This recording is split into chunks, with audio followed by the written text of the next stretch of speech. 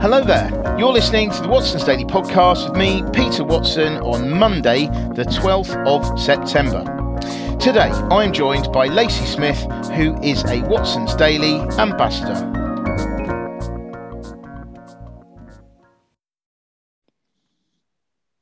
Hi there. Sorry about that. Hi there, Lacey. How are you doing? I'm well, Peter. How are you? Clearly, I'm unable to speak at the moment. I don't know what happened there. It's not like you're the first person I've spoken. You know that time you get sometimes when you're the first person that you speak to in the day, and you don't know how your voice is going to sound. It wasn't that. I don't know what happened. Freak accident. Anyway, so what did you find most compelling from today's edition of Watson's Daily? The article that I was looking at was the agriculture takes an energy hit. Mm-hmm. So kind of the implications that I initially see out of this agricultural issue is, number one, why aren't we looking at things like solar power for greenhouses? If greenhouses are going to be affected by the energy industry, it seems kind of obvious. Greenhouses take up a lot of space. They have a lot of roof space. Mm-hmm. Can't we be using that roof space for solar power? Mm-hmm. The second kind of implication is that if we're having issues with crops, although they're talking right now about kind of the salad greens and tomatoes and things like that. And as you said, you corrected yourself to the English pronunciation there. I did. You I'm trying to get used to that. You were on the verge of saying tomatoes. Anyway, I know, and it's so harsh. I hate it, but No. I'm trying to get used to tomato. No, it's fine. It's fine. It's all good here. But anyway, yeah, carry on. But yeah, so the implications on how crops can actually affect our meat sources as well, because in the US, a lot of those crops that are being grown are being fed to cows. And so when we're looking at that kind of implication, it's not going to just affect our produce, but it's going to affect being able to keep our meat fed. So when we look at this, I kind of think about the ideas of there's been talk about producing meat in the lab. Is there going to be a boom in lab created meat? Maybe, because it's kind of the only option if we can't keep animals alive. And then the third thing I kind of thought for the agriculture is the advertisement of foods that are healthy and plant-based, but not raw plants.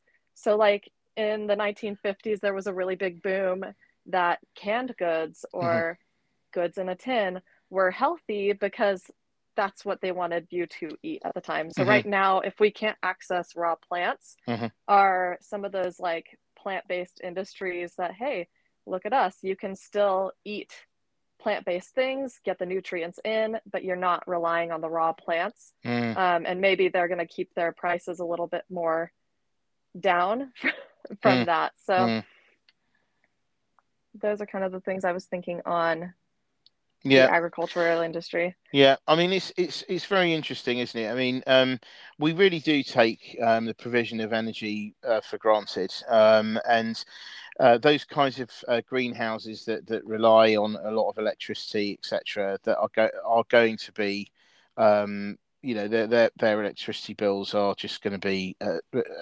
ridiculous levels. So, I mean, this is something obviously that. They are discussing at the moment in Europe and trying to get everyone to agree. Obviously, in the UK, we're trying to do it as well. There's expected to be some kind of announcement this week on more details, fleshing out what they said last week on guarantees for businesses with regards to prices and things like that for electricity. But anyway, I think this is amazing. I think you would have thought, like you said, if they're not putting solar panels on all the roofs of all the greenhouses, at the moment, why not? I mean, maybe there's an element of you need natural light in these places as well, and maybe that would cut down. I don't know, but I do know. That is what I was kind of thinking that as well, where like, yes, having a solar panel on top might hinder the light getting into the greenhouse, which kind of defeats the purpose of a greenhouse. But at the same time, we've seen developments and kind of clear solar panels. Exactly. I was just going to say that. I'm like, that's a fairly new concept, but we even have a couple in the Canary Wharf area, the clear roof Hmm. solar panels. So if that's something that's developing, it seems like a natural thing that would work really well for greenhouses because you Yeah, still get the natural light yeah, yeah. I mean, as I think well. that's yeah, absolutely. So, so I thought that was very interesting. And then, I guess I was also thinking as well about that.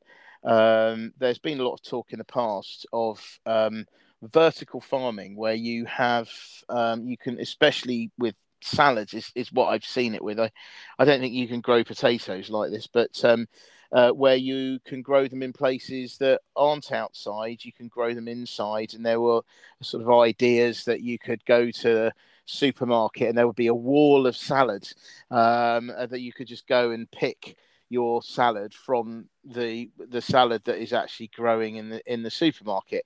Now, I have to say, I find that's quite a bizarre concept, and I don't know the practicalities of that. What would you do? Would you abandon your trolley and climb up a ladder, or if he goes? I mean, what do they do? But anyway, Honestly, yeah, yeah, when you brought up the potatoes, I was just imagining someone because potatoes are a root vegetable. So I'm I just know, imagining someone sticking their hands like in the dirt in I the know, middle of the that would grocery be store and great. having to like dig out their Yeah, it'd be own. like, this is, hey, look at this. This is real. Going home and saying to your family, look, I'm growing stuff. Got some real stuff here. Still got Handpicked by dirt me. on it. Exactly. So anyway, so I think that this is interesting. Obviously, this is a major this would be a major problem. Actually, the other thing, when you were talking just there, it just made me also think as well about maybe this whole meat alternatives thing. Um, Now, as far as I know, that is less capital intensive, so than say meat or meat processing anyway. Um, and I remember that during lockdown, and when there were meat shortages in America, because of the staff at slaughterhouses all getting COVID because they're all in close proximity Mhm. and in very cold conditions. Um, One of the virtues of meat alternatives was there wasn't this. Obviously they're not using meat, so they don't have to worry. They're not using animals, so they don't have to worry about that. Um, but and also there's not the need for all those people in the same place. But you do wonder as well, how I wonder what their electricity bills are like, because you would have thought that the processing for because it's not easy to produce what they do.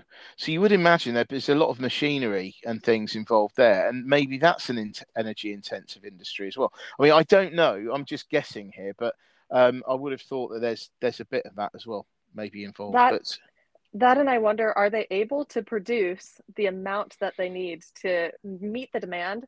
And yeah, the other piece for me is I personally still definitely have an aversion to lab created meat. Like mm, it's yeah, just the thought of how is like in my head, I'm like, how is that meat if it's yeah, made in a lab? I mean, yeah, I don't know. yeah. I can It is. accept the idea of having a false heart or something put in me, Yeah, but I can't accept the idea of eating a steak that's made in a yeah. lab. Yeah, it is weird, but I think that maybe shortages and prices and stuff like that will change people's minds, maybe. But anyway, yeah. But even that, lab grown meat, surely that requires a lot of.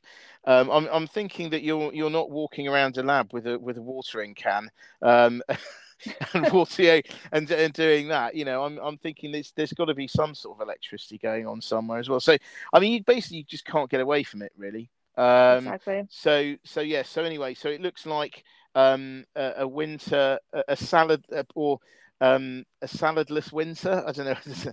I mean, not that. I suppose in a way, people eat less salads during winter. I don't know, but anyway, yeah. I mean, it doesn't look good at the moment, and this just puts more pressure on the governments, lawmakers, etc., to do something about this energy crisis. Yeah. Anyway, I think we'll move on to the next topic. So today, I thought I would pick EV bottlenecks. So um, there are a lot of uh, uh, very nice targets and goals and things for the switch from internal combustion engines to electric powered vehicles. Various countries are looking at phasing out engine driven vehicles by 2040 or earlier. In our case, it's earlier. We're looking at 2030. But I am very skeptical about this. And I think that the whole energy crisis thing as well has just brought this to the fore, because at the moment, I read something somewhere that said that of all the vehicles on the roads at the moment, it's something like 10% in the world, of the world's vehicles are electric powered. Now, that would suggest that if we are to meet these goals, that figure has got to rise considerably, but it's got to rise considerably at a time when energy prices are so high. And I think that this is the wrong time to be buying electric, or pushing electric vehicles. I mean, you've got a potential global recession because of rising global inflation, so people are feeling poorer.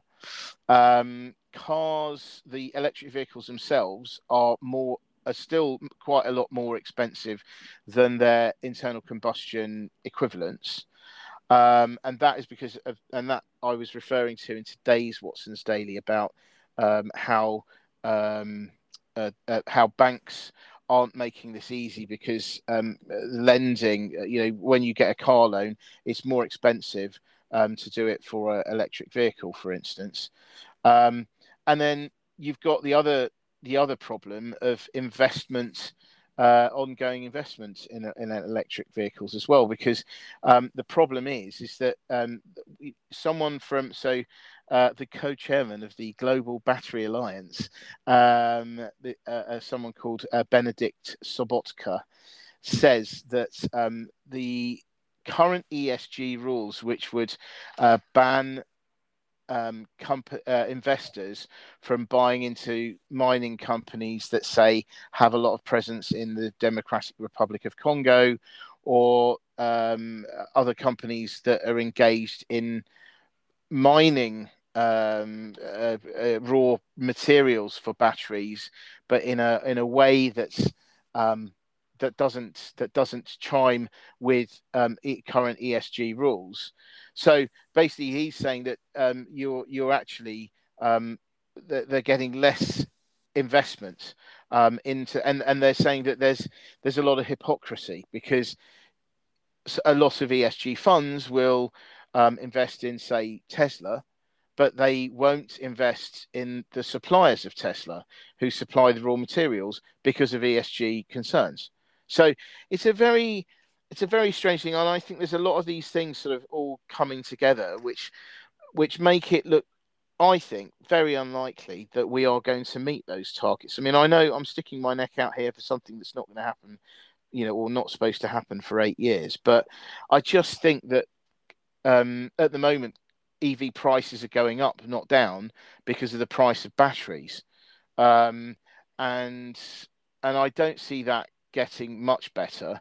And even so, if to actually power a vehicle these days, electric vehicle, is getting more expensive, not less expensive, because of the price of electricity. So why would people even bother buying? You might as well, like I say, stick with your, I think I said this last week, might as well stick with your internal combustion engine vehicle and hang on until things are a bit better. And I do have to wonder with the pricing piece as well. yeah, If the government got involved in this, would that be helpful, do you think? Like, if there were subsidies, like if you're going to buy a new electric vehicle, we'll give you some sort of bump back or a tax deduction or yeah, something like that. Because I know they've done that in the States with a couple things, like yeah. solar panels and electric cars. So is that even enough to make it worth it at this point? I think that ship has sailed in the UK. Yeah. I think that recently we have got rid of the last vestiges of subsidies for electric vehicles. So they are now completely on their own. So I think to bring it back, it would be, I think it's unlikely, and it's now, I'd say now it's even more unlikely, because if you think of how much this, the current sort of electricity provision, measures, that how much this is going to cost, I think that subsidising the take up of electric vehicles is going to be way down on the agenda, because we were saying last week that the cost of subsidising electricity for households and now for businesses, so that's not, the details aren't even hammered out there, are going to cost anything from 150 to 170 billion pounds. So I think it would be a lot easier and more justifiable now to say, actually, we did say 2030, but actually it's going to be 2035, for instance. Plus, the other thing as well, you could say that, if you were in charge, you could say, well, look, that was what the old administration said, but we are now in different circumstances. They made that decision when we weren't all scraping around for electricity. So we are taking the stance that this is going to happen. And I think I would have thought that's the easier thing, rather than sticking with some arbitrary year. Why not, why not sort of delay it? Because that's not going to cost you anything really, versus sticking to it and spending loads of money that we don't have, and potentially incurring even more debt by providing subsidies for electric vehicles. I think that they're going to just want the manufacturers to improve their processes and things. And I have to wonder also, why are we focusing so much on electric vehicles? If I know that maybe the energy crisis wasn't super predictable or something that we really thought would affect us as much as it is, Mm. but why are we looking at electric vehicles if electricity is going to be a problem? Mm. Are there other options for us? I mean, hydrogen powered comes to mind, Mm. because maybe that would be a resource that we're actually able to access versus all Mm. of the natural resources inside of a battery that we Mm. just can't really access within that ESG context Yeah. anymore. Yeah, yeah, I agree. And I've often wondered about how we are pouring, or we so much money has been poured into a technology which is essentially a few decades old, and we're kind of refining. I mean, I know this sounds like I'm really belittling it. I'm not. It's just that it's a case of we're using old technology, pouring so much money into that, and less into other technologies like hydrogen, like hydrogen fuel cells. So yeah, I mean, it's a difficult time. Electric vehicles sound good, but they are not perfect, certainly from an environmental point of view. And I think that the current situation could potentially delay the rollout and of electric vehicles, and certainly it's going to mean that sales aren't going to be stellar for some time to come, because people are just going to have less money to spend on this, and the case for buying an electric vehicle is not as compelling as it once was in terms of cost of running.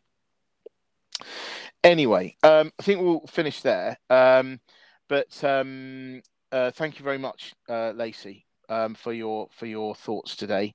And we will be back tomorrow with more exciting stuff from the world of business and financial markets. And yeah, thank you very much indeed for your thoughts, Thank you, Lacey. Peter.